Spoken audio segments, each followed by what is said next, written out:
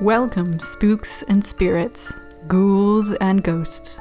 Take a seat around the campfire. But beware, this podcast is haunted.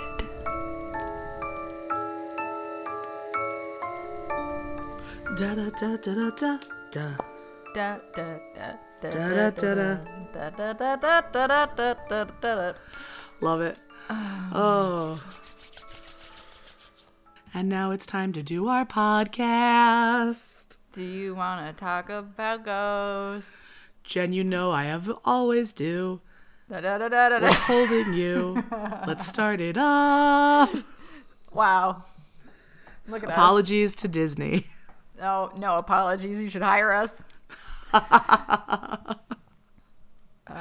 Oh man, I am psyched to record today. How about you? I'm feeling good. You know what? It is sunny out, and that the sunshine and the like above freezing temperatures. I'm a true Michigander. Like this is. I'm like, there's hope. Right. It got over 40 degrees, and everybody was like opening their windows. I know. I've just been like staring outside. Well, we have been going on walks too, but like just like, oh my god, it's sunny. How out. lovely has the sun happening. been though? Like it really has lifted. I was in a truly foul mood. Me too. Oh man, I was like, I try not to take it out on Dan because it's super not his fault that my body is broken in just all these fascinating ways. I tried to make avocado toast today. How'd that go? Not strong enough to smash avocados. I got Gambit a new squeaky toy. I got him BarkBox, and one of the squeaky toys was shaped like it's like a crinkle bag of potato chips with two corduroy smiling potato chips that have squeakers. No. I am not strong enough to squeeze the squeakers. Oh no. I know. It's really pathetic. So I was so mad. Like I'm just feeling so limited and angry. And also, you know, I didn't believe in that I would ever be affected by anything as lame as the weather. Yeah. And then it was sunny for a week, and suddenly I'm like, it's going to be all right, guys. I had basically the same thought like a couple of weeks ago. My boss was like, are you okay? And I was just like, no. No, I'm not. Thank you for I'm asking. not. Thank you.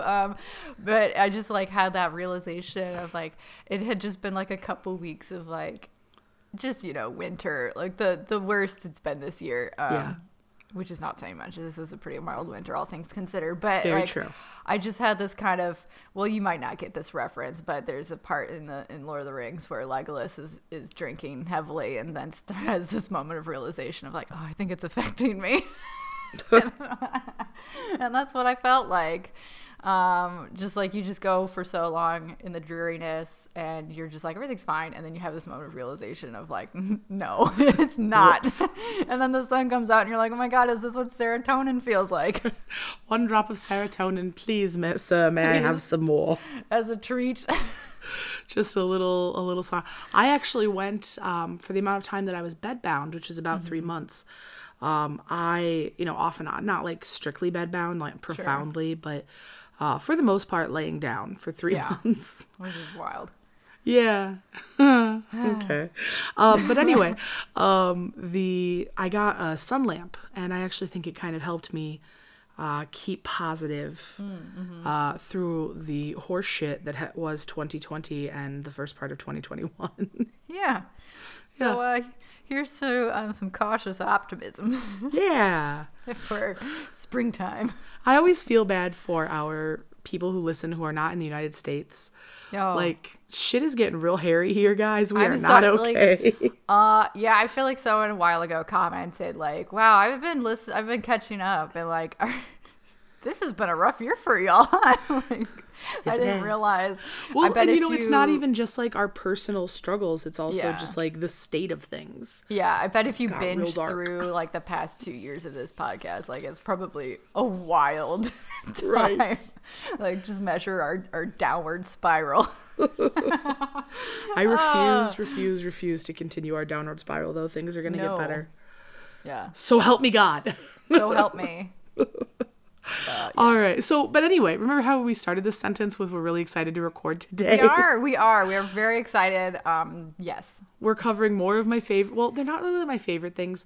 There's something that I hold in great respect and fear. because as you know, I'm an indoor cat. And so we are talking more about national parks. Yeah, we are, huh? Yeah. National parks scare the shit out of me. I don't like being isolated in nature. It's one of the few things that makes me anxious. Like if I can't see like a building or a house or signs of like human life, I go 0 to 40 not okay. Yeah, whenever I do go camping, I've spent a fair amount of my youth camping, like glamping, like tent camping, but glamping. Yeah. And I do start to get to a point now where I start counting how many hours it's been since I've been properly inside. Yeah. It's like, I love the outdoors. I love nature. I would not describe myself as a particularly outdoorsy person. But I would definitely say you're more outdoorsy than me. Yes. I'll grant you that. I do enjoy nature. I just am not. I'm not very good at surviving in nature. I bet you could if you had to, though. You are pretty resourceful and you're not a dummy.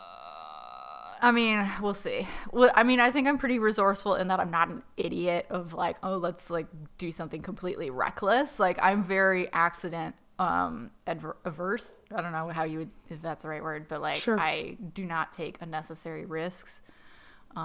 So yeah, there's that. But as far, and like I can build a fire if I have the proper resources, like kindling and some kind of fire starter. Like I'm like I can start a fire if I've got a lighter kind of person. I'm not like a flint and steel or a stick rubbing together. I have definitely tried to use a flint and steel. It can be done, but it requires more strength and practice than you think. It's really about speed of hand. I fully believe that. Yeah, we there used to be in the ed room actually flint and steel to use to like show how to do a spark, and it's really hard. I bet. So I, as you know, am a huge fan of Survivor, the show, and I have always fantasized about being on the show. And then I remember that I am a completely delicate flower who would die just from being hungry. I can't even leave you in the sun too long, can I? I know. Literally, I thought about that, and I was like, if they don't actually give any of the contestants like any sunscreen, there's no way. There's no way I could do that because I would just be a tumor. Like there wouldn't be any part of you left. I would be a walking blister. I've seen people like I spent some time in Louisiana, and like anyone who was around my complexion, luckily I spent most of my time inside, so I avoided this, but like anyone who was outside for more than like, you know, a few hours was covered in blisters. Oh, that's a nightmare. So, yeah, my kind are not meant to be out in the sun that long. Like we're the people who evolved to be in the north. In like glacier glare, yeah. So I'm a little more southern than you are, but I'm also smart and I like air conditioning. So yeah, that too.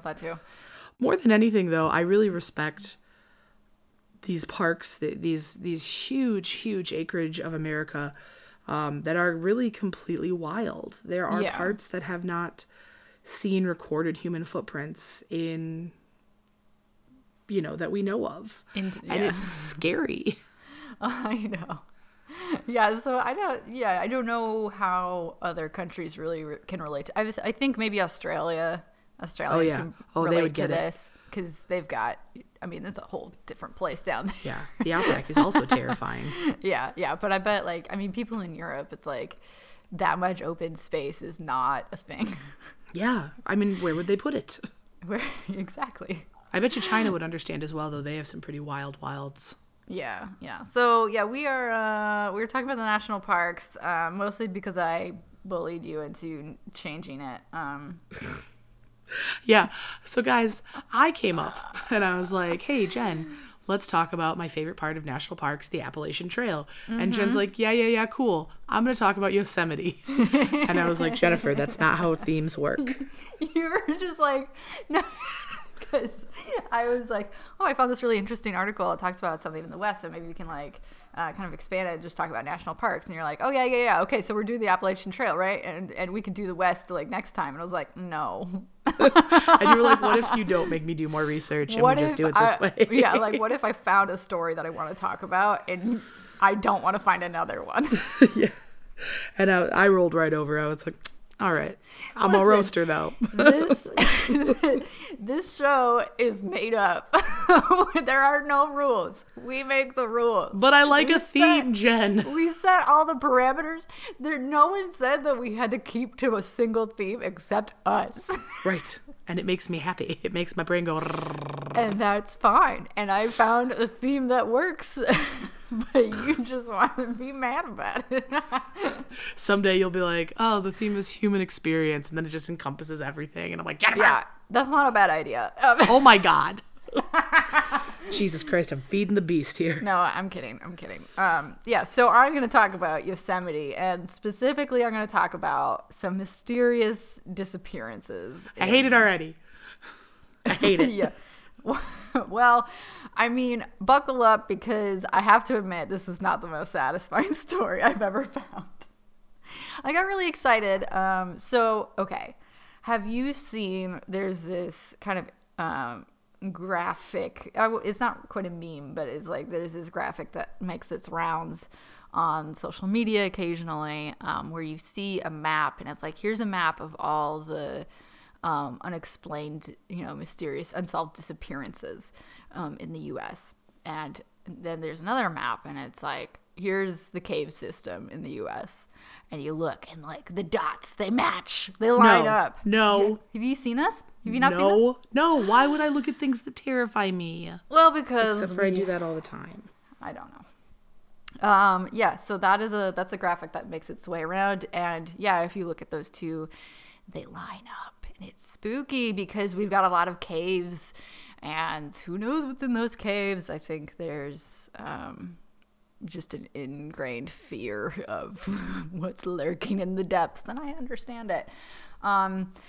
So that map is produced by a gentleman named David Paulides, I think is how you pronounce his name. He calls himself the foremost expert in national park disappearances and has claimed to have spent over 7,000 hours researching missing persons cases through records and talking to loved ones and that kind of thing.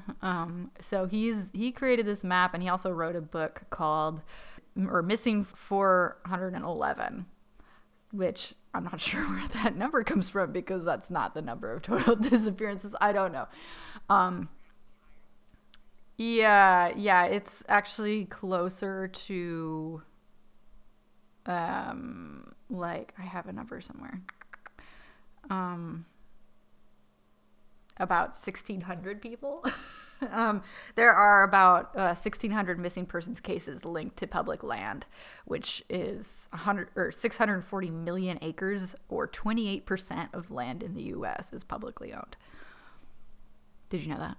I did not. That's a lot. I think that counts like highways and railroads and like city property. Oh, city parks. Like I think it counts like any land in the U.S. sense. That is not privately owned. Yes. Okay. Which is a lot. Like that is, I mean, yeah, it makes sense when you start kind of breaking it down into like there's a lot of land that's owned by a public government entity. So yeah, he has this theory that like there's all these people that going missing on public land, and he made this map. Now the map, and I want to be very clear about this because like there's fun theories that we could come up with, but I think this guy is kind of full of shit. So let me explain. So that map that he made, it's not every single disappearance. It's he's kind of like editing some of the data. Aww. So he's talking about disappearances on public land. He's excluding like large metropolitan areas, and he's I don't. Yeah, he's kind of has some like more specific parameters on that map that make that kind of manipulate the data to make it look more suspicious than it really is. So yeah, I'm highly kind of suspicious of this guy, but he is very well known in the field of national parks disappearances because he has spent so much time studying this. So it's kind of impossible to look into any of these cases without running into him. That's really interesting. Yeah. So I'm going to focus on one case in particular, which is one of the most well-known cases of an unexplained disappearance. And so my main jumping off source for this was an article from Vice, how America's national parks became hotbeds of paranormal activity. Right? That's the article I saw, and I was like, nope, I like this. I'm going with this. You can't convince me otherwise. Sure. And I know people have like varying opinions of Vice and whatever. I'm a fan. Yeah, I feel like they're kind of hit or miss for me. Like sometimes it's very interesting and useful. Sometimes it feels very sketchy. I feel like this one is maybe one of the sketchier ones. So that article focuses starts off with the story of Stacy Ann Aris. She was 14 years old and on a trip to Yosemite with her father in 1981. And she and her father and a group of 6 people were on a tour group that rode on horseback up into the mountains and ending in Sunrise High Sierra Camp, which is it's a camp that's part of the park. It was built in 1961. It's 9,400 feet above sea level. It's the Jesus. Yeah, it's the final stop on Yosemite's Mountain Chalet Loop. So this is a site that's well known in the park, and it's like an established place that you can go, and it's got like cabins to stay in. It's got a bathhouse, a cooking house, a dining room, and there's several small trails and lakes around, and it's also pretty densely forested. So this is where they are on July 17th, 1981. They arrive at the camp.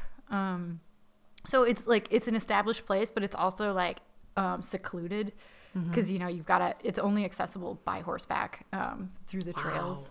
Yeah. So this is like pretty in the middle of nowhere. So they arrive at the camp and they start settling in. Stacy takes a shower and changes clothes and starts unpacking. And then she tells her father that she wants to photograph a nearby lake that's over a bluff. It's interesting because there's a bunch of kind of like discrepancies in the facts of this case, which like I'm kind of confused about. So like some people say like, she had her last conversation with her father was that he was telling her like, oh, you need to change your shoes because she was wearing flip-flops after her shower. Mm-hmm. And so he tells her, oh, you need to change into your hiking boots. And I guess she does because she's like last known to be wearing hiking boots. Also, there's people saying like, how would she know she wanted to go to the lake? Because you can see the lake from the campsite. But I don't know, maps exist. So maybe she just knew it was there. I don't know. So she says, I want to go take photos of this lake. Her dad declines to join her, but another elderly man decided to go with her. He's like in his 70s. So he goes with her a little ways down the path, but then he stops to rest and she continues on. And this trail is like maybe 1.5 miles. So it's not that long, but it is kind of, like in the woods and in the mountains and winding. Mm-hmm. So you never know. Back at the camp, the group's tour guide sees her standing on a rock about 50 yards south of the trail, which again, that seems to be a very established sighting of her. But if you can't see the lake, I don't know. I'm just confused. Maybe the rock is like sitting pretty high above the lake. Another person sees the like 70-year-old guy sitting on the rock as she walks on. So he is like not suspected here, just to be clear.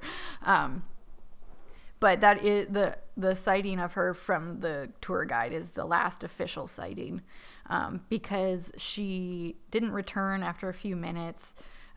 So the older man gets a little worried and goes back to the camp and enlists the others to help look for her. So How old is she again? She's 14. Yeah.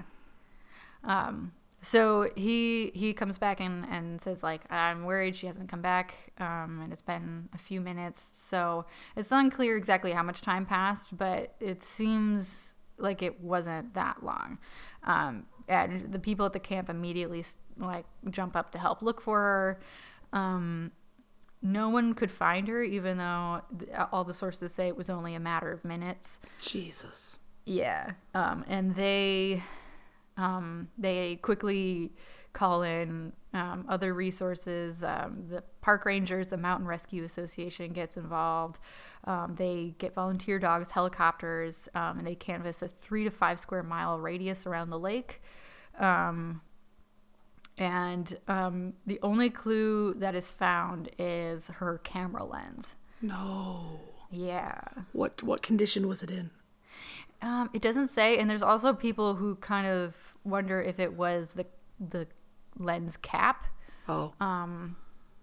Yeah, I think the official source says camera lens, and that's a very different thing from a lens cap. Like everyone loses a lens cap at some point in time, but like losing your lens is like a bit more of a thing because you have to like, you don't usually take that off unless you're like changing lenses.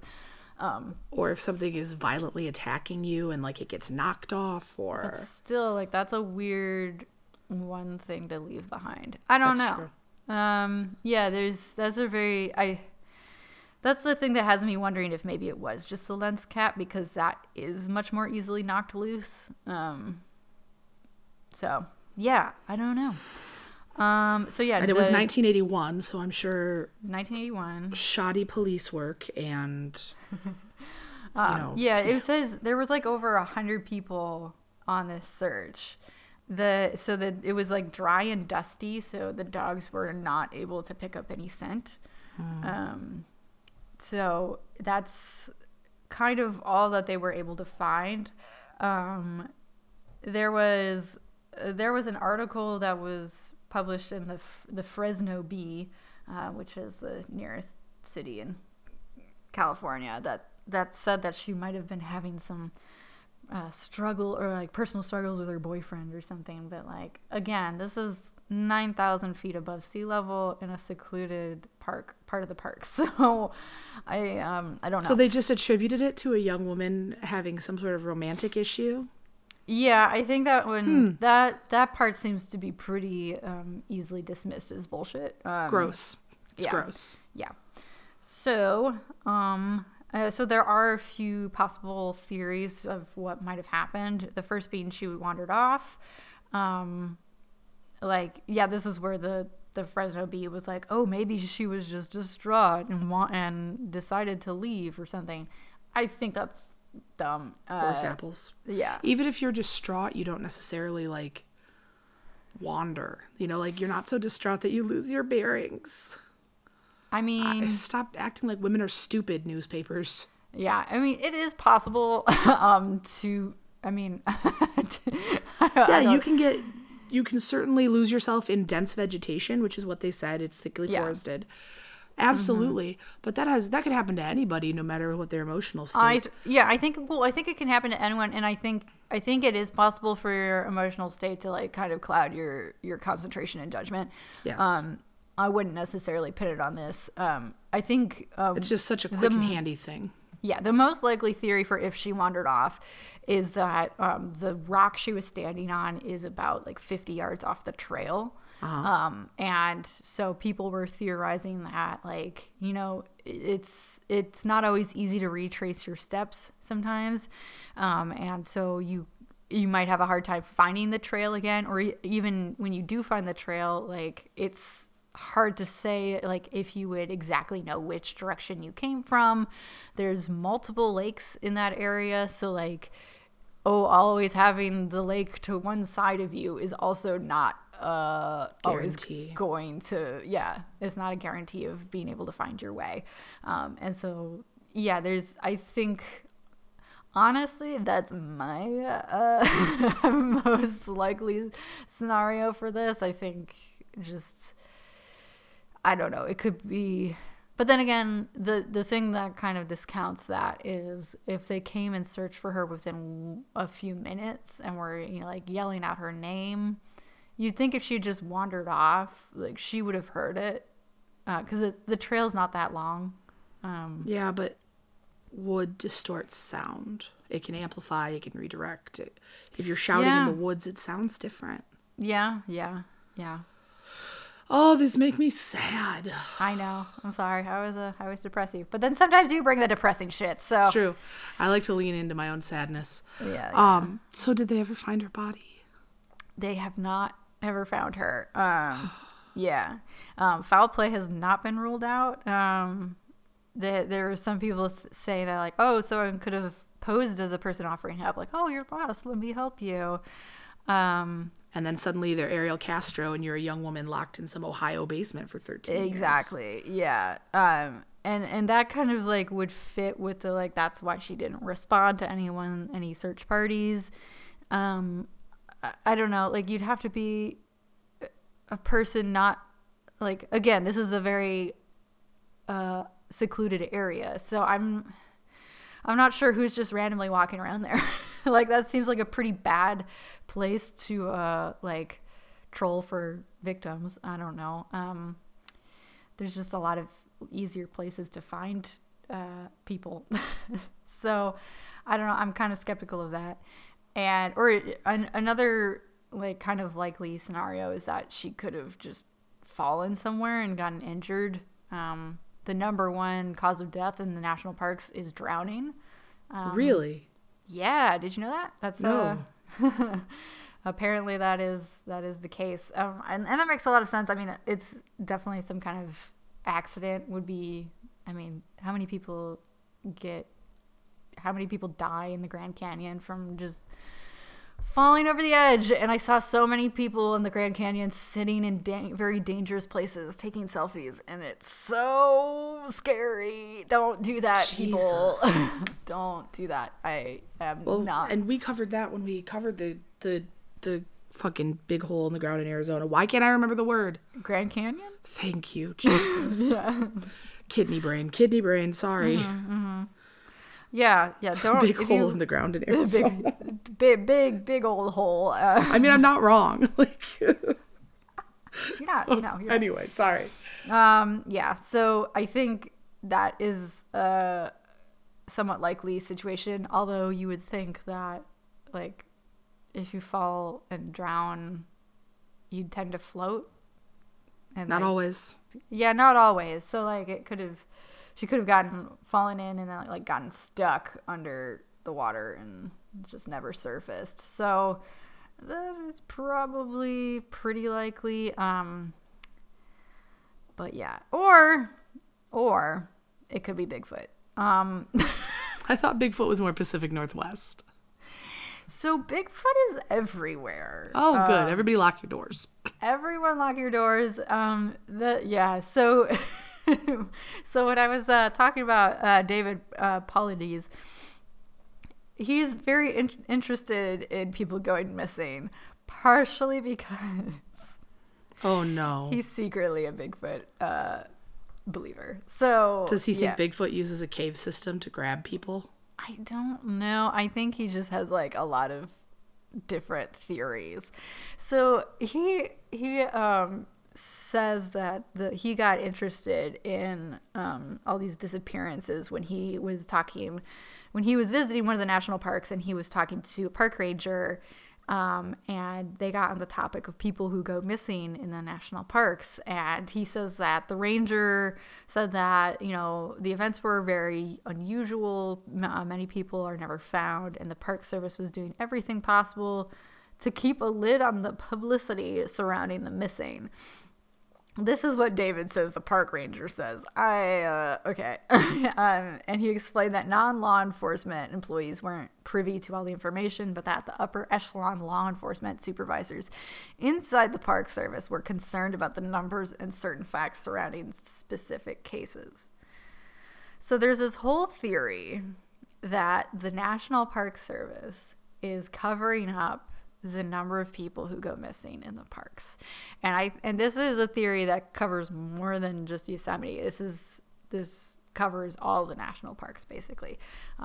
They think that there's just this like conspiracy among the people at the national parks to cover up the people that go missing because, I don't know, they don't want it known that the national parks are that dangerous, because they don't want to like curb any tourism, that kind of thing.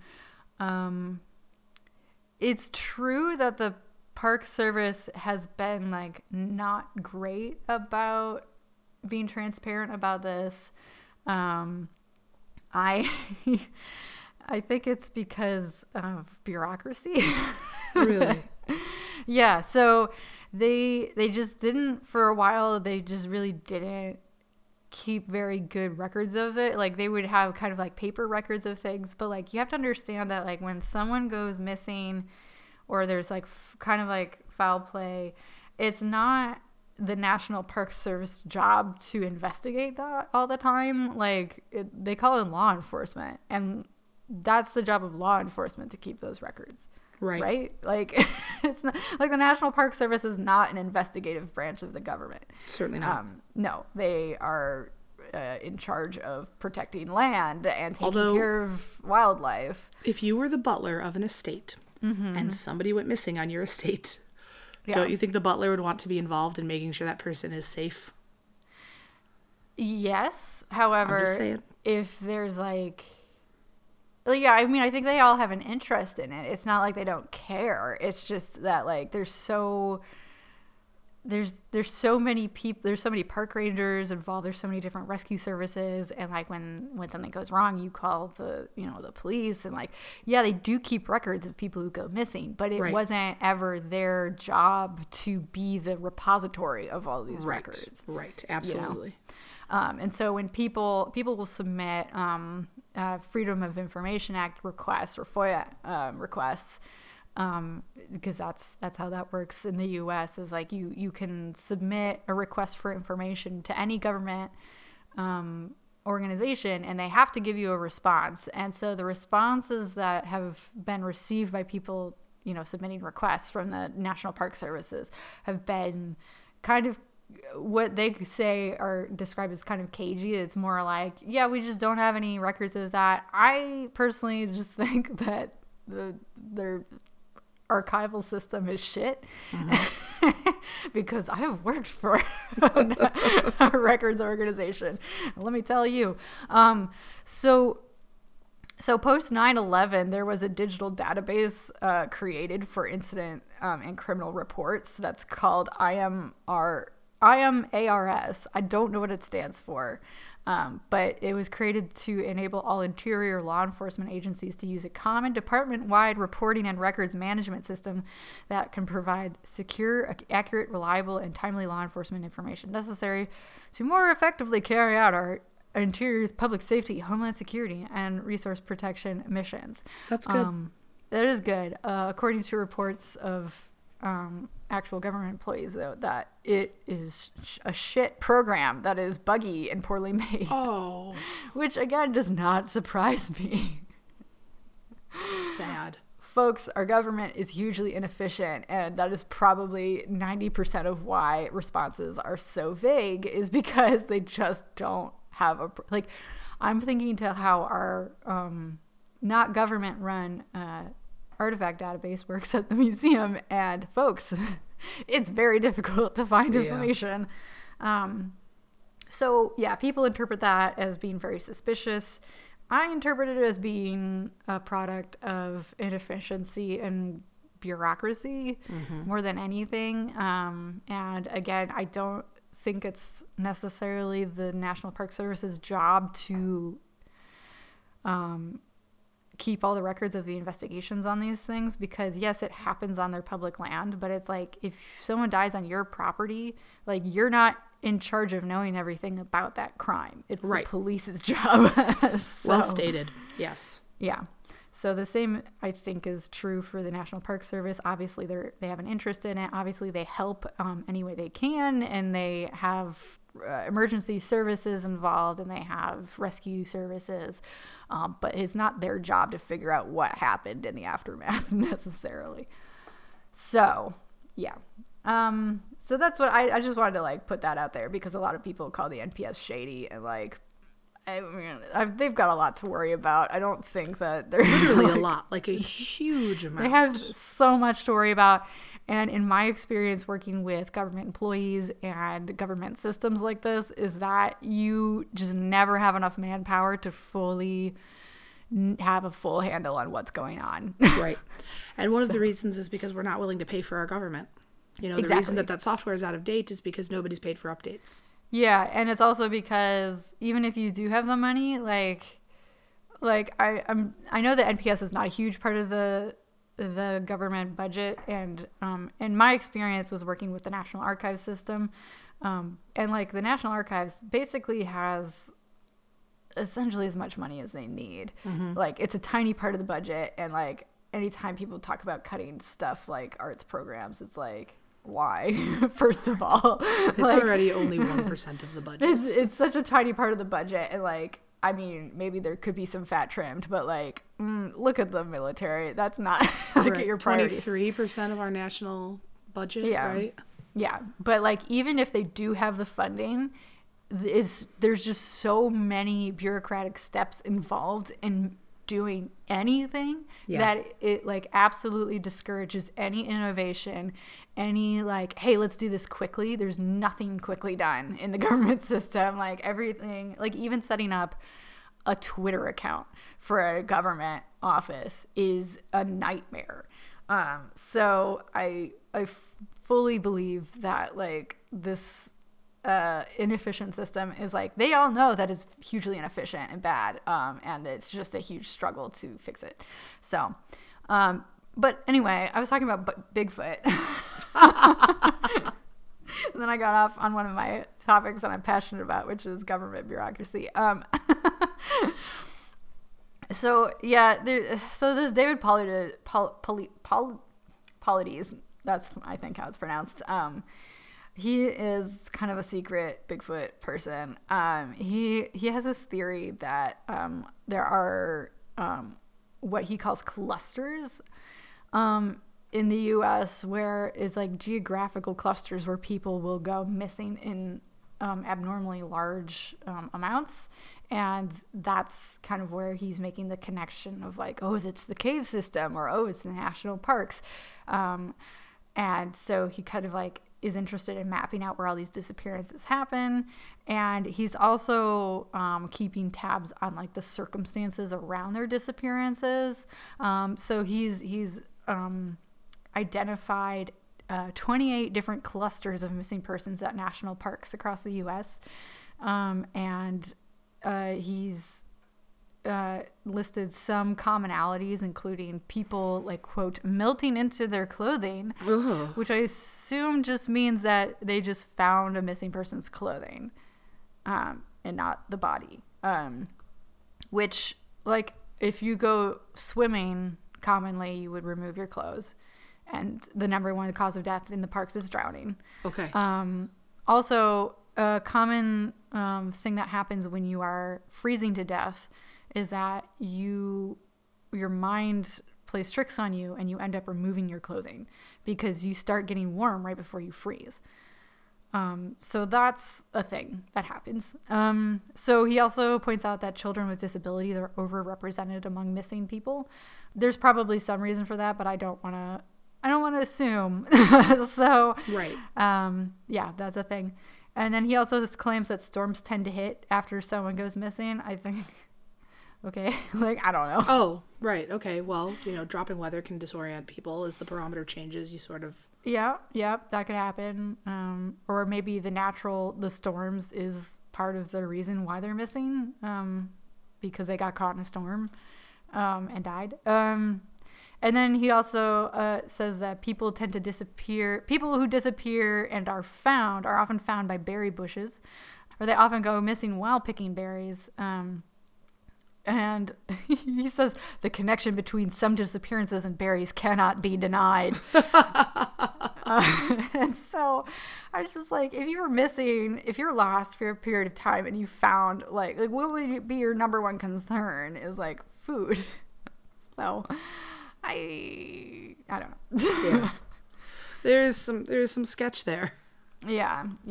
And I don't know what, like, the Bigfoot thing is where, like, there's a lot of stuff that's been written about Bigfoot. Like, no one can seem to agree on, like, where Bigfoot started. Like, some people cite 1958 was the first, like, published, like, real theory of Bigfoot. Some people say it came in the 1920s after people were starting to climb Mount Everest and thought they saw it came from the Yeti, which was, then transferred to to North America.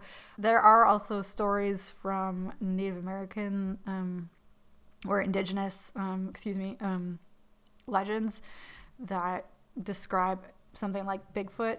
And I think Sasquatch is an indigenous word. So yes, yeah. So it kind of goes back a long ways. I don't know that I ever saw claims that like Bigfoot is murderous, but no. So like I'm not sure what Bigfoot would have to do with these disappearances, but it is just kind of something that people kind of tend to like jump to when they're talking about mysterious disappearances. Is like, well, maybe it has something to do with cryptid in the area. And I think I've never been much of a Bigfoot believer, but I think it just has more to say about like society's fear of the unknown and open spaces. The unknown, the open spaces, and things that kind of look like us but kind of don't. Yeah. Which I think, and there's a pretty great Tumblr post about this that I read into, playing into the uncanny valley and why we're uncomfortable with things that look too human. It goes all the way back to our species' distrust and eventual eradication of Neanderthals. Yeah. Look like us, kind of, but we're a danger. Yeah. Why would there be this worldwide genetic uncomfortableness with creatures that look human but not quite human and not quite human enough, or it's too like human? It's like a fascination, but also like a fear. Like, yes, people are uncomfortable that like we're very closely related to chimps and like other like primate species, and it's like, well, I don't know, it makes people get uncomfortable for various reasons. Well, I mean, you're afraid of the other because you don't know it and you can't trust it, and that has been and you question like their intelligence and their strength and like your ethics in consuming animals. There's just all kinds of different issues. There's a lot to it. Yeah. So I don't really know what I don't know. Like Bigfoot kept kind of coming up in stories like this, but there's not really any like clear connection to the disappearances specifically. Yeah, I guess that's all I really have to say about that. Well, while we're talking about the other, let me bring up the thing that spurred this. Yeah. Cannibalism. Ooh. So Jen, as you recall, when we first started talking about this, there was a popular TikTok that had gone viral.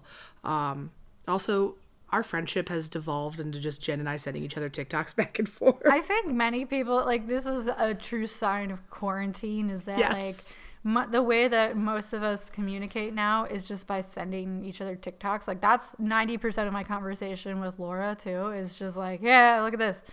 And like I kind of take great pride in like seeing a TikTok and being like, which person should I send this to? Well, I'm very flattered every time you send one to me. Okay. But okay, so the original TikTok, and I'm sorry I didn't write down the person's name. I wasn't able to. TikTok has a terrible search algorithm. I really hate it. Yeah, it's really hard to like. I always Find try to something like videos that I want to see again, but then it just goes into this like endless repository that's completely unsorted unsearchable, and you're just like, okay, terrible. I'll never see this again. Like that's if I'll send you stuff that's immediately relevant to the pod, and then I can search through our chat and find it. But yeah, otherwise it's hopeless. And then sometimes those get deleted. Yeah, fun. So anyways, this original post was somebody looking out over an expanse of, they look like younger mountains, so I assume the Rockies. And they are posting, I don't believe there was any actual verbiage. It was just like a series of like captures of like text on the screen. And they were talking about how they heard a horrible screaming in the night. Ooh. And it went on for a long time. They called the police. And wait, you said this was in the Rockies? I think so. Some mountain. You know that's the West one, though, right? I do. Yes. Okay. Yes. Because you were yelling at me about talking about the West. I know. This is just how it starts, Jen. You have to follow. Okay. Trust the process. Trust the process. So they call the cops back the next day and ask if anything was done about it, and they find out that the cops never even followed up on the call because it's such a common thing to hear screaming in the parks. Ooh. So then somebody stitched that. She said that she lived on the edge of a national park and that it was very likely a cannibal horde or a group of feral people that grab hikers and sometimes eat them. Okay. And I was like, excuse me, the fuck? Yeah, okay. So I saw that one too. Yeah, and it was because I think she's on the edge of the Smokies, right? Yes. So that's what brings us east. Yes, the Great Smoky Mountains, which I've been in. I actually went camping in the Great Smoky Mountains. I've they're driven real pretty. through them. Yeah, It's gorgeous. gorgeous. I love Appalachia. As do I. And Jen, we're going to talk some more about why you probably love Appalachia. Because it's so pretty and cool. Yes. But we'll get to that. Hang on. I'm getting ahead of myself. I have 2 pages of notes here. I'm and extremely very excited. Whoa. Synergy. So that's what she lived on the edge of the Great Smoky Mountains, as we recall. And she said, bands of feral people live in the Great Smoky Mountains. So that brought us to the Appalachian Trail. I'm really excited about the Appalachian Trail. I've read a couple books about it. I think that it's very cool, and I'd like to share with you a lot of information about the Appalachian Trail. I want to point out that you're saying it like a noob, Appalachian. Oregon.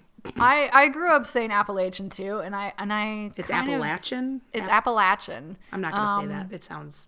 And it sounds too southern for me, I'm afraid, and I'm I from can't tell Michigan. if like the reason why I say why I grew up saying Appalachian was because that's how the North says it, but it's because like Appalachia is like more of a mid-Atlantic pronunciation, I feel like, but I could be completely making that up. But the most kind of widely accepted correct pronunciation is Appalachia. I don't know why I find that incredibly distasteful, but I'm just not going to say it that way. It's my family's always said Appalachian. Okay, well, the Appalachian your Trail. family doesn't know fuck all about Appalachia. It's true. We make up our own shit. We have hiked a little bit of it. Hey. Okay. So, yeah, this is just the way I'm going to do it. And anybody who's got a problem, as always, is cordially invited to eat me. Speaking of eating people. Yes. See how that was slick? So apparently there is a problem throughout all of the national parks with feral humans who violently attack hikers. See, maybe this is the explanation for mine. Yes, it's something to think about. Now, okay, so as we all know, my former roommate Luke, who is a gem, he works closely in the national parks. Is he covering up these secrets? He's not covering them. He's saying that this really happens. What? Yes. So I texted him and I said, have you ever heard of cannibals in the national parks? Feral humans? And he says, yes, of course. That happens all the time. And No, I said, okay. What? Yeah, well, Okay. there was this freaky TikTok about cannibals in parks, and he says it's not usually in the park. They like to grab people at the entrances. It's less of a problem in California, but it's a bigger problem in Wyoming and Montana, and that's why everyone out there has guns. And then he sent me a picture of all of his guns and the leather holsters he's made for them, because that's where he is right now. He leads trail rides on horseback through those areas. And like that scares the shit out of me. Yeah, that's terrifying. So there's a number of things that make me uncomfortable about our national parks. It's man against nature, man against self, and then man against man. And there is that like one fun fact that a lot of people cite, where there is like a part of Yellowstone where it's like legally like gray, where like there's no kind of jurisdiction over that one spot, and so you can kind of technically legally kill someone there. Great. Yeah. Super great. Just don't go there.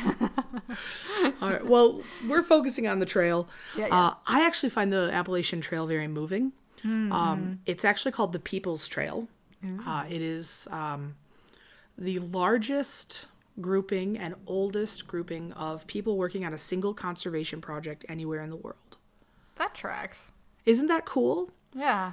So it was dreamed up in 1921, and it was actually completed, the final blaze of all these sections connected in 1937. So it's relatively recent. Wow. It's very difficult to maintain.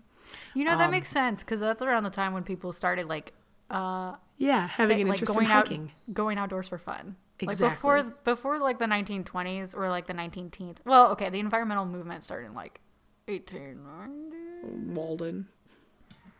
Yeah. Anyway, people used to avoid being outside. And I liked that about them. Yeah. So the Appalachian Trail is just about 2,200 miles. It is the longest hiking only trail anywhere in the world. You're not allowed to take bikes. You're not allowed to take scooters or ATVs or anything like that. It is hiking only. Yeah. The mountains themselves, they certainly do get high. Like they get very high above sea level, but nothing quite as high as the Rockies, because these mountains are quite old. Yes, they're older than the Rockies. They're much older than the Rockies. In So, fact, they're older than fuck North off. America. People who are elitist about mountain height in the U.S. Like the East Coast mountains are smaller, but that's because they were there first. It is distinctly possible that they were the first mountain range. It's hard to prove, but it's distinctly possible that the Appalachian Mountains were the first mountain range on Earth Wow, that survived to this day. fancy. So they estimate to be 500 million years old, and that they were actually they're older than North America, being its own thing. Originally, we know from the look of the Appalachian Mountains that they look quite similar to the Scottish Highlands. Are you familiar with them? Yes, and that's why all the Highlanders settled there. Yeah, it is. For those of you who are fans of Outlander, they reference frequently that the American Appalachian Mountains, home to many, many, many Scottish descendants, were very comfortable for Highlanders because they reminded them of home. Which is also why the stereotype of Appalachian people started very early, was because it was a carryover of English people being fucking snooty and rude to against Scottish Highlanders. Absolutely. So, in fact, we know from geologic history that Scotland and the British Isles generally, and the United States and Canadian Appalachian Mountains are actually part of the same range that's separated as the continents drifted apart. Oh. So it really is the same mountain range. Wow, that's so cool. Isn't that neat? Yeah. So it actually runs through 14 different American states.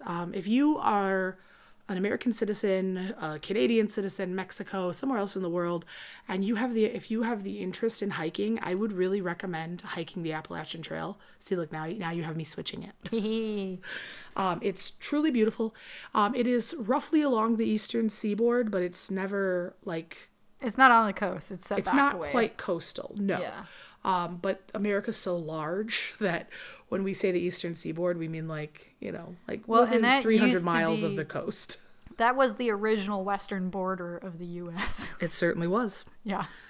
So it runs If through we had only kept to our goddamn treaties, that would have stayed.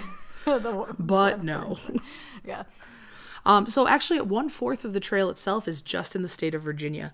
Wow. It starts in Springer Mountain, Georgia, and it goes all the way up to Mount Katahdin, which is Baxter Ridge, Baxter Peak in Maine. So you go from Georgia all the way up to Maine, constantly hiking. Yeah. And along the way, you follow what are called blaze marks. Have you ever heard the phrase blazing a trail? Yes. So it's not that you yourself are this brilliant ball of light going through and cutting your way through the woods. A blaze is something bright you put on a tree. Sometimes it's a hatchet mark. Sometimes it's a paint stain. Yeah. Sometimes it's a drawn symbol, whatever, a blaze. And those blazes mark your way through the Appalachian Trail. In this case, it's a roughly 6-inch by 3-inch rectangle of white paint that they just place along trails so that you know that you're on the right way. Which always terrifies me because like I just live in fear of like losing track of those. You should be afraid of that. Yes. They do the conservationists, which is made up of, more volunteers than anywhere in the world, including 31 individual conservation groups. They really do their best to mark things accurately and well, but there's overgrowth, trees get felled, they get struck by lightning, paint wears off, and it's 2,200 miles. So It's a lot to keep up. Yeah. And people do go off the trail. One woman who was 66, we found her. Thinking of her. Yeah, we found her body in 2015. Yeah, it was so sad. It was so sad. She kept herself alive for 26 days before she finally succumbed. And she was only 2 miles from a trail. Oh, that's so. She was right there, but it's so densely forested. In places, not everywhere. Sometimes you're walking through town. Sometimes you're walking through city streets. City is a pretty general term. It's not like you're walking New York. No. But little cities, they're called trail towns, like Damascus, Virginia, or Harpers Ferry, West Virginia. Harpers Ferry, by the way, is roughly the halfway point. West Virginia is probably the only section of trail I'd be willing to walk. Because there's only 4 miles of trail in West Virginia. Oh. Just a teeny tiny corner. There you go. You can just be like, well, I hiked all of the West Virginia. Exactly. I hiked all of West Virginia. So actually it's, the trail is broken up in a number of little ways. Some people are through hikers where they're going to start in one place and go all the way to the other from Baxter Peak to Springer Mountain or Springer Mountain to Baxter Peak. I've known people to do that. Yeah, most people start in Georgia at Springer Mountain and they hike north to take advantage of the weather. So they go the south-north route. 90% of people do that, but 10% still go north to south. They're also broken up into 4 general sections, and that's the Southern Mountains, which go through North Carolina, Georgia, that area. The Virginia Highlands, which is through Virginia, and half of the trail, a quarter of the trail is just through there. What have I written here? Shenandoah. There's a number of national parks along the way. Yep. Were you about to sing the song? Yes. Yeah, of course you were. And that'll take you up into the Mid-Atlantic lowlands. So that's going to be getting in towards the Catskills and Pennsylvania. Love the Catskills. Aren't they gorgeous? Yes. And then finally, New England is the final segment and arguably the hardest segment. You would think that as you're approaching what is the end for most people, you could relax. But no, they saved the hardest for last. Well, and I think a lot of that is based on weather, right? Because people will start in Georgia like in the winter or very early spring so that they can get the nicer, warmer weather longer. Yeah. So they end in Maine in the summer instead of like the winter. Well, exactly. A lot of people who don't time it right, you only have until the 15th of October to get to Baxter's Peak. They will shut down the park and trails early, no matter how many through hikers are coming, because it just becomes unsafe. Parts of Maine, some of the peaks through Vermont and Maine, receive so much wind it can be 200 miles an hour. People get blown off the face of mountains. Oh, that is. Yeah. And you're walking with all this stuff packed high on your back. You're basically wearing a fucking parachute. Yeah. And then you're walking through 200-mile-an-hour winds. It's insane. So the tallest peak is Clingman's Dome, and that's in the Great Smoky Mountains. It is 6,643 feet, so above sea level. So when you were saying that your thing was at 9,000 feet, I was like, God damn, all right. Yeah. I mean, that Rockies are just taller. They are, yeah. Well, they're newer. Yeah. You are constantly going up and down these mountain peaks. In fact, if you are a true thru hiker and you go all the distance, you have the equivalency of hiking up and down Mount Everest 16 times. Oh, I just remembered also, it's not the Rockies, it's the Sierra Nevadas. Ah. Although honestly, it's all kind of the same. They're all the same to me. Same. I just didn't want to get yelled at. Right. If a walker is going to go through, it's going to take 5 or 6 months. And they are going to take 5 million footsteps on average. Holy shit. I know. One of the biggest things that affects hikers is overpacking. Yes. So yeah. they, if you've ever seen or read the book Wild, she does something that I find absolutely abhorrent.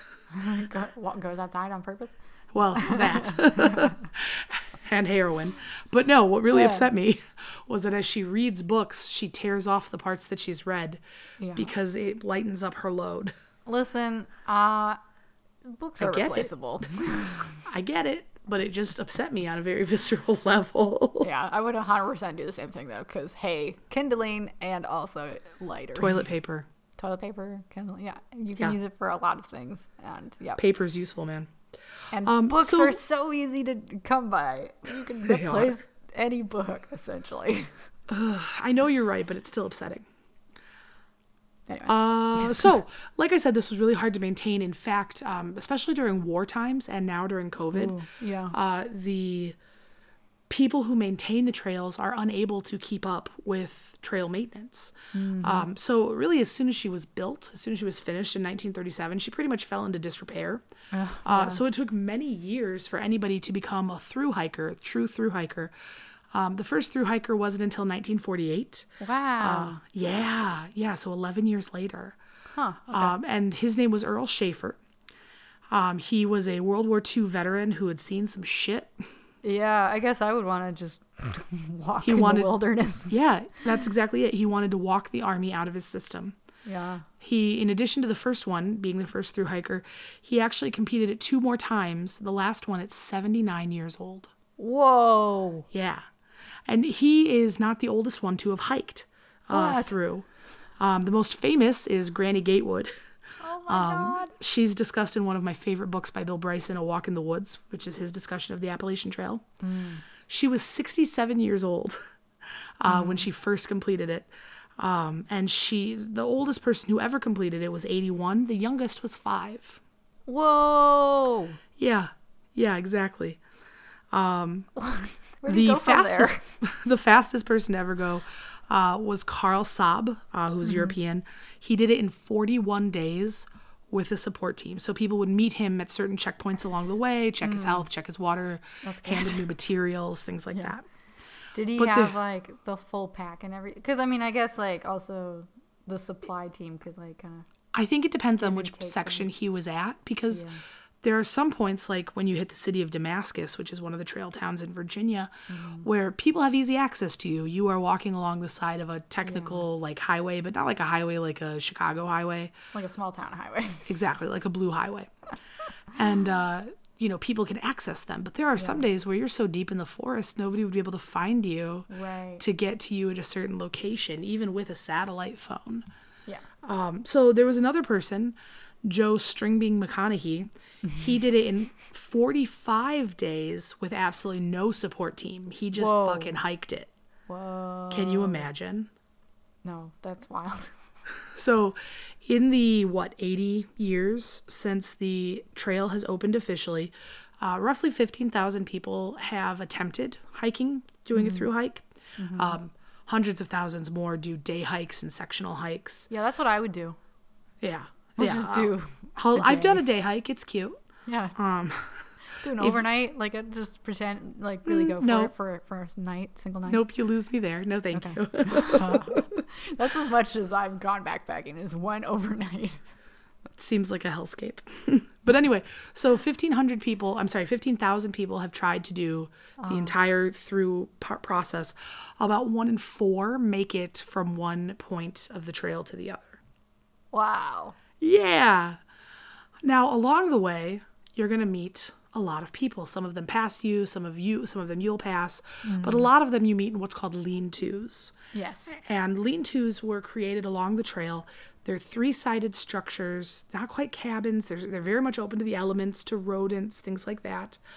And each lean-to is where you can kind of cover from the elements, get out of the sun for a while, get out of the rain. They're very important. And each one of them has a sign-in book. And these sign-in books are maintained by our trail volunteers, and they're really wonderful artifacts where you get stories, pictures, sketches, and then sign-ins. And when we sign in, people typically use their trail names. So a lot of people hike in anonymity. Yes. So they choose a trail name, something that's like, they can kind of let go of their societal persona and be somebody different on the trail. So some of the trail name. Really? You're not speaking to Jen. You're speaking to, I don't know what my trail name would be, but there were a couple different delightful. stories that people had. One guy, he quit 3 jobs in order to just hike the Appalachian Trail. So he signed every sign-in book AWOL, absent without leave. He just fucking quit. He just left, up and left. There was another guy who was called Last Minute, and he was going to be a day hiker, and then he just kept going until he finished the trail. Whoa. Did he Chipmunk. have anything? No, yeah, he just made it, like, he bought things along the way, but Yeah. he just went. We'll come back to him in a second. Okay. Chipmunk, Mudflap, Muggle, my personal favorite, Sensitive Pigeon. Pigeon. So and then This there is was happening in a whole new world, because I was just like assuming that you just take like another like human like name, but no, these are definitely more like Tumblr handles. yeah, oh for sure. And so they have these stories. There was another girl.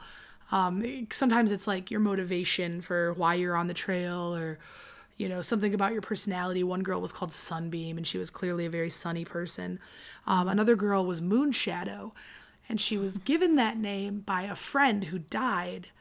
The 3 friends were supposed to go hiking, and Moonshadow and her partner, I think his name was Brad.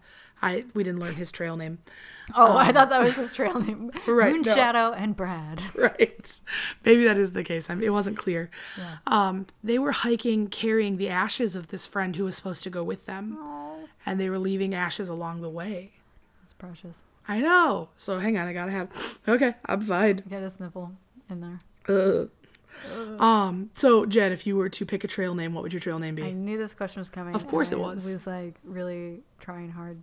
So my classic Zanga, if you're going by the what was your Tumblr name rule, my Zanga name back in the day was Juniper Tree. Oh, I like I that. feel like that one would be pretty good. I like that a lot, actually. Yeah. I'm not going to tell you guys my Tumblr What was name. your Tumblr name? You know.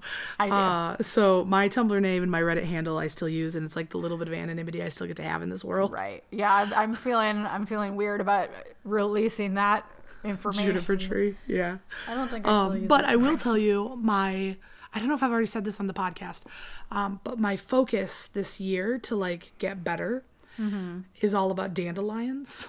So yes. dandelions, they're one of the first things to show up after the winter. So they're going to get there. They're going to get the job done. Dandelions are often associated with granting wishes, which I like. Yeah. You frequently weave them into crowns and play childhood games with them. Also on brand. They'll prickle you if you fuck with them too much. Yeah. But they're also very hard to kill. And so, like, how much more Kate Reed could a certain flower be? Oh, Yeah. and many people consider them a weed. And you can eat their leaves. And make them into a pretty fucking dope-ass wine. Wow. Yeah. All right. Right? Yeah, The most but- dandelion. Yeah. So dandelion, I think, would be my trail name. Yeah, I like that. I like that for you. Thank you. Hard to kill. Hard So kill. We'll call you Dandelion Hard Kill. dandelion hard kill. So some of the things that the trail, like I said, it's under attack. It's hard to maintenance. We are losing public land in the United States, often to corporations and business interests. So we also are affected greatly by climate change. We are losing massive populations of trees in the U.S. Fraser ferns, the American elm, the American chestnut. Acid rain is killing our streams. We're losing brook trout. Farming runoff also killing our streams.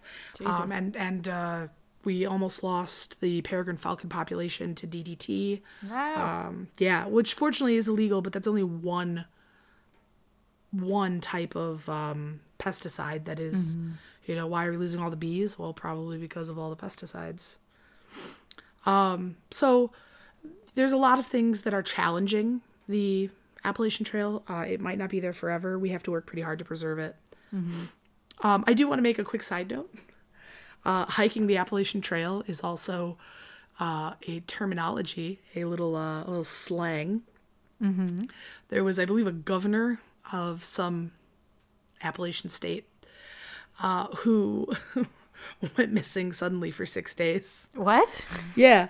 Nobody could figure out where he was. They pull an Agatha Christie? A little bit. He went missing. Nobody knew where he was for 6 days, and all of his staff was like, "Oh, he's hiking the Appalachian Trail. Oh, he's hiking the Appalachian Trail." He was 1,000% in Brazil with his mistress. Ah! So now hiking the Appalachian Trail is kind of a sign off for, you're gonna go have an affair. I'm gonna go hike the Appalachian Trail. Right. There are also, like I said, a lot of threats to the hikers of the Appalachian Trail. Animals are not a joke. Black bears are a huge threat. The entire area is populated with black bears. Did you know black bears can run 64 miles an hour? That's terrifying. I didn't know that. Yeah, they can go as fast as a fucking car if they're motivated enough. Don't like that. It's very upsetting.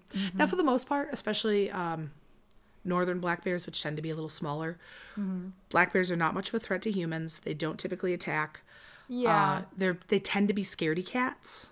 I think I saw in my research that, I don't think, at least in the park I was looking at, I don't think any deaths were attributed to black bears. So at that high of an elevation, I would severely doubt it because it's all going to be sandy and dry.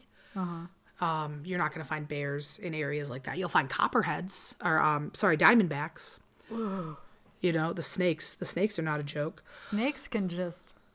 fuck right off forever, Yep. can they? Yes, indeed. And How I dare they know look like a penis? People have cute pet snakes, and fine, good for you. Yes. I actually do like a domesticated noodle. Yes, I've seen some pictures of domesticated pet snakes that look very cute. Danger They wear noodles, little hats. little snacks, whatever. I love them. Out in the wild, It's a fuck different out of game. here. Fuck Yep. out of here. No. Get your legless, armless bullshit away from me. Will I ever voluntarily hold a snake? No. If you put enough Absolutely not. tequila in me, I absolutely will and have. I would never. Don't like it. I've touched them before. It's just, don't like it. I understand. But That's I'm my- friends with the rockabilly reptiles, and so I get drunk and hold snakes sometimes. It's just I have my a life. healthy respect for them, and that includes me Staying the not farther fuck away. touching them. Yeah. Well, black bears aren't the only threat. Depending on where you are along the trail, you'll find bobcats, you'll find panthers, moose if you're far enough north, gray Moosen. foxes. Da Moosen. Yeah, that's a moose. Badgers. Badgers will attack a human. Do not Yeah, underestimate. do not. No. Deer are a huge threat to human beings. Mm-hmm. Raccoons are less of a threat, but raccoons and mice can be germ vectors, disease vectors. Rabies. Yeah. One of the only small woodland creatures you don't really have to fear is the possum. Can't get rabies. The one that everyone's terrified of. Yeah, it's got a huge fucking mouth. Can you blame him?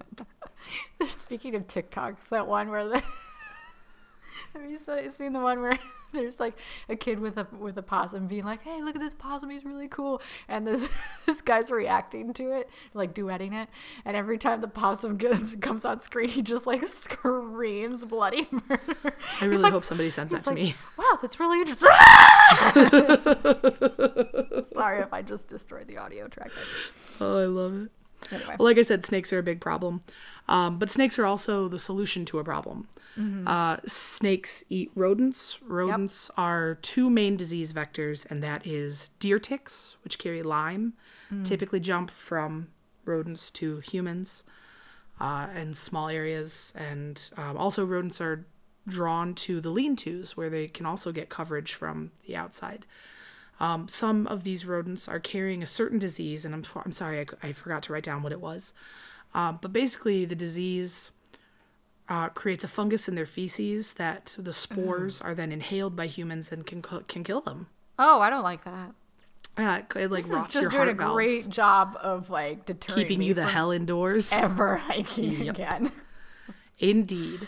Lyme disease, if you're not familiar with it, attacks your organs. It can leave you at the bare minimum with exhaustion, but it also can paralyze you. It can make you a quadriplegic.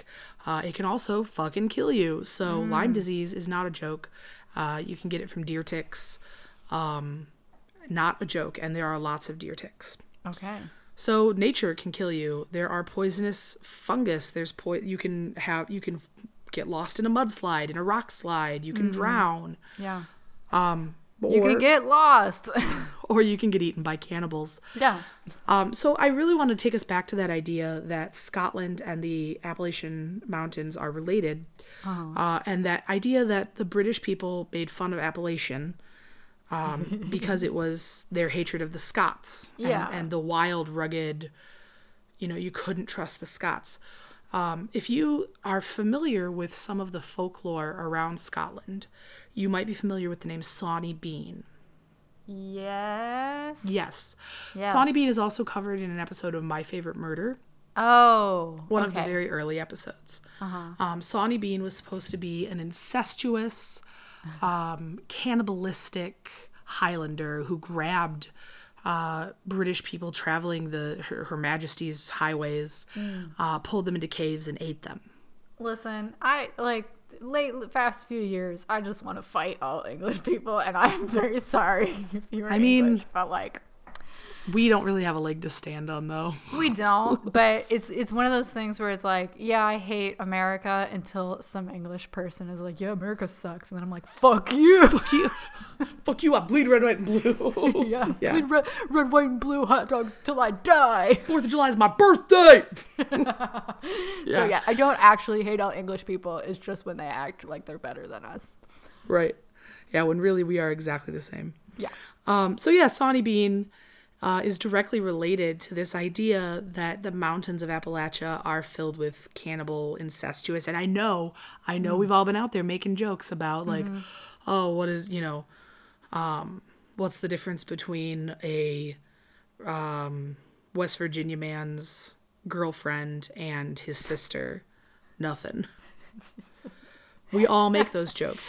And there's a reason that those jokes exist. We're going to talk about that in just a second. So these cannibals, these stories came out, and they are, they're grabbing people at park entrances. They're screaming in the night. They're attacking people from their cabins or tents. You're very vulnerable in the woods, and it's something to think about. They're feasting on blood. They're having blood ritual. In the 1930s, there is reports that goes through, and this is substantiated in newspapers, about honorific cannibalism of dead people in the Appalachian Mountains. So these people, as a way to revere their dead, would eat part of them and take that into their bodies, and they developed this taste for human flesh. So we're othering. Yeah. And so we see that idea of cannibalism come up again with stories, and you can find this on Reddit as well. The story of people with, how do I say this? So it's a denigration. It's a way to talk about Black people in America. They describe their mouths, the flesh of their mouths, as being blue. And that's all I'm going to say, because it is, we don't need to know exactly what the term is. Right. Okay. So this idea was that there was cannibalistic Africans. Sorry, let me take that sentence again. Well, no, I don't have to. They were cannibalistic Africans, and then those traditions were passed down in slavery amongst Black African Americans, and then eventually just Black Americans. Who also practice this cannibalism. Well, a lot of this is in the South, where slavery was highly practiced. There was a value to society keeping people afraid of Black people. Oh, for sure. Yeah, that's like the birth of the nation. Birth of a nation, exactly. Exactly. So this idea that blue flesh is somehow related to cannibalism actually does have another link, though. And that is actually in the mountains of Kentucky. We have the Blue Fugates. They were a largish family that settled in the early 1800s in Kentucky mountains, and they became quite isolated. And in that isolation, the local gene pools shrank, which is to say that they were heavily inbred. And along with this inbred came the passing of a very rare gene that caused a blue tint in the mucosal membranes and extremities, and sometimes, like around the mouth. Mouth is mucosal. And it's metho something. If you look it up online, guys, you can search Blue Fugate and you'll see like a 16 letter word for metho something. That's the scientific name. So anyways, these guys were actually inbred. That's another form of othering. Because they didn't really have a choice, or maybe they were making a choice. I'm not here to cast judgment. But they were othered. And they did have that blue tinge. So you can see how these things kind of get pulled together. We see some of this fear of the other and fear of people with blue mouths in The Sound and the Fury. The racist epithet is used in that book. And so we know that this was a really prevalent idea in the 1930s throughout the South. Yeah. But it's not just about, it's like African Americans, but also certain groups also of white certain people? white people. Absolutely. This was not just, you could be afraid of both groups. So what else was happening in America in the 1930s? The Great Depression. Yes, and? Migration. The Great Migration. Yes, and we were mixing communities that hadn't mixed before. Fear of the other. Depression. People are doing desperate things for money. What else? The Dust Bowl. Prohibition? Wait. Yes, Prohibition. Oh, I mean, yeah. Wait, when did that end? Prohibition ends in the early 30s. I think 1933. Okay. Yeah. It's like 26 to 33, 27, somewhere in there. Gotcha. So Prohibition, the mountains of Tennessee were known for what? Moonshine. And whiskey, baby. Yeah. So if you have a whiskey operation up in the woods, up in the mountains, do you want a bunch of people up there? Fuck no. Are you going to tell a bunch of stories to keep them out of there? Yeah. Yeah, absolutely. Yeah. So this idea, okay, maybe there are cannibals. I'm not sure. I'm not willing to completely dismiss it, especially if Luke says it's real. I would be interested to hear his stories and why he believes it. Oh, Luke's a great storyteller. If he comes home this summer, I will have you over. In. Yeah. He wants to write a book. I think I might just like transcribe it for him. Yeah. But yeah, there was a value in keeping people away. So they spread these stories. They took these outlandish tales of cannibals in the wilderness and they used them to fear monger and keep people away. And so I think that's where some of this comes from. I like that idea more than like, I mean, I think it's a lot more fun if the groups are like doing it, like spreading those rumors about themselves to be like, or like not about themselves directly, but like being like, oh yeah, don't come here, there's cannibals or whatever the fuck, you know, like right. It's much more fun than like people being racist as fuck. Right. So exactly. I mean, I'm sure it's a combination of all of those things. Like, who knows how these things spread. Right. Now I will say, Jen, this show is not called This Podcast is Hiking. Oh. It is This Podcast is Haunted. And I do have a story of a possible ghost from the trail. Yes. Now, there are actually a number of ghost stories from the trail and cryptid stories and monster stories and human monster stories. I am unsure which category this one falls into. So, the story is not an original from me. I found it in two places. It would have been repeated. One second. BlueRidgeOutdoors.com, Appalachian Trail Ghost Story. A good-natured ghost story to tell at the campfire. I don't know how good-natured this is. Okay. I did not care for it at all. Oh. So the story is of a lone thru hiker. And he is in the mountains. He doesn't exactly say where. But he's alone. Yeah. And it's storming and he's tired and he sets up his camp And he hears somebody, human footsteps, walking around his camp all night. He doesn't have a gun. He doesn't have a weapon of any kind. But he does feel very much like he's being stalked. Ooh. And so he gets through the night, wakes up at first dawn, and he gets the fuck out of there. It's an eerily quiet day that day. All of the birds are quiet. And he keeps hearing twigs break just behind him. Ooh, I don't as like he's traveling up the trail. Uh-huh. That night, he sets up camp again, and he has a good fire going, and he vows to sit up and see if something is coming for him. And he's stretching and he's yawning, and he looks, and something comes out of the woods, and it has long white fingers. What? And it seems to be wearing some sort of plaid shirt that's all ripped and torn and burned. And it reaches down, and it's going to grab some of his firewood, and he, rather than fight it, he screams. He scares it off. He damps his fire, collects his things, and he is running through the night. And something is screaming and breaking things behind him. It sounds like he's in chase. Until finally he breaks out of the wilderness into a meadow where things are nice and open.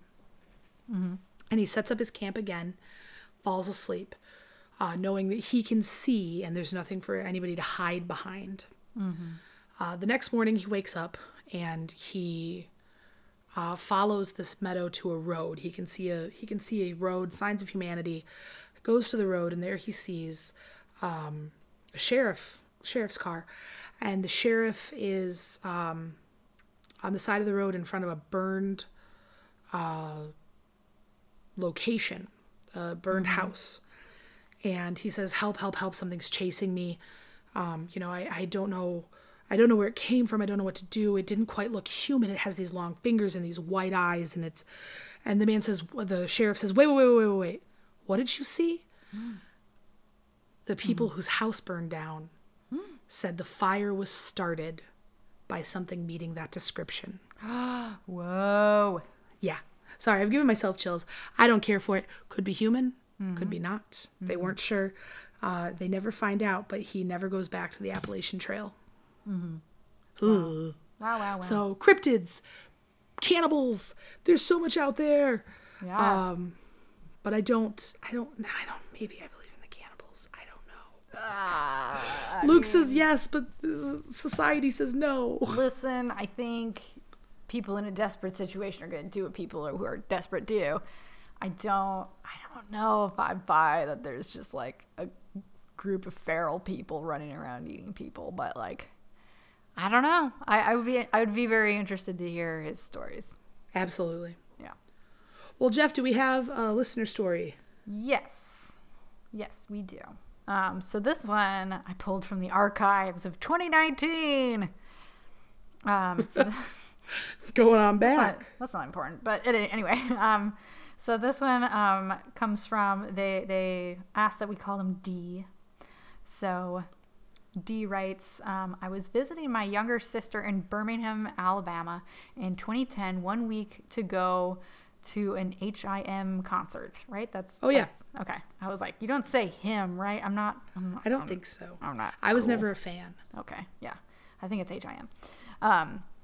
In Atlanta. I drove up Sunday afternoon, leaving the husband and daughter behind. The concert was on Monday night, and he was able to work it out with his job to handle the school situation, so I was free for a couple of days to enjoy going on my first solo trip ever at 34. That's exciting. Traveling by yourself is like a whole different thing. I love it. I arrived at her house, which was built in the early 1960s, and we hung out and caught up since we hadn't seen each other in a bit. I was to sleep in a room with an early 20s waterfall bedroom suite. Cool. Complete with a vanity with a big round mirror. I wonder where this is going. Sounds like why I'm afraid of my bed set. At bedtime, I covered the mirror because that's smart. And I plugged in the nightlight because I was 34 going on 5 and crashed. Fast forward. This is our people. This is our people. Yes, I agree. Fast forward to the next morning, my sister was in the kitchen washing dishes and getting ready to make us breakfast and said, with no intro, "You've got a ghost." Oh. Isn't over this breakfast. your house? It is 9 a.m, ma'am. Ma'am, isn't this your house? And shouldn't you maybe have warned your sister before this happened? Anyway, she dropped her dishes, turned around, flinging dish soap bubbles everywhere, a shocked look on her face. Oh, wait. Oh, we've got I the wrong said- pronoun going here. We've got the wrong I said person. with no intro, "You've got a ghost." Okay. So you're telling your sister whose house this is that Yes, she's got I'm a there. ghost. Okay. I was confused. You don't have to be smart. We're pretty. Yes. She dropped the dishes, turned around, shocked on her face. "I didn't even tell you about it yet." "How did you know? Did you see it?" Okay, now I say, "Ma'am." A little warning, please. Yeah, this is something you should maybe warn your guests about. Apparently the ghost, who clearly knew I hesitate to name it, but I guess sensitive is the best word, and came to have a lively conversation with me before. What? Okay. Apparently the ghost came to have a conversation. Came to have a conversation with me before I fell asleep. Oh, wow. I really do hesitate to name it, but I can describe it. It's like being a piece of paper in a typewriter. Someone comes by and just types whatever they want. Or like someone comes along and just uploads a new program onto the hard drive. I don't see so things. cool. I don't hear things. Information You just pops suddenly have this into info. my head. I love it. Ooh. Okay. Anyway, I relay Yeah, to my... sometimes you just know stuff. Sorry. No, it's fine. I just speed through these things so much. Okay. Anyway, I relayed to my sister what the ghost relayed to me, and we had a great time talking about it, what I felt about it, and what she had been experiencing over the past few weeks. We went to the concert that night. I had a blast. Her, at the time, boyfriend had a blast. Her, not so much. Not her chosen genre of music, but she was a trooper, and I left the following morning for my 4-hour drive back home. Fast forward a few days, and she calls me so excited. She has confirmation on the things that I told her. Okay. Oh. Okay, thank you. Because I was like, girl, what did it say? Okay, so turns out her ghost was the landlord's daughter who had passed away 10 years prior from cancer. Oh, sad. That's sad. The house was the home that she was born and raised in, and the remaining family lived in the area. The parents directly behind the house my sister was renting is where they live, I presume. Mm-hmm. I mentioned the waterfall suite earlier because at first I thought the ghost was attached to it. Oddly enough, it did have a connection to the family. It was the landlord's grandma's suite. My sister was wowed, and I was a little overwhelmed because that is the first time I had confirmation for my experience that I've had so far. That's crazy. Anyway, this is one of the few stories I can send y'all's way, but it's kind of my favorite, so here it is. I also have one about scary ghost dude in my dad-in-law's basement, as well as a UFO story and a cryptid, but one step at a time. Yo, send them all. My goodness. Yeah.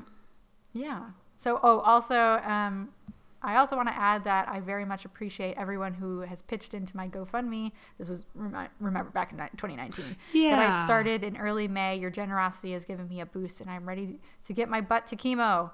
Stay Yay.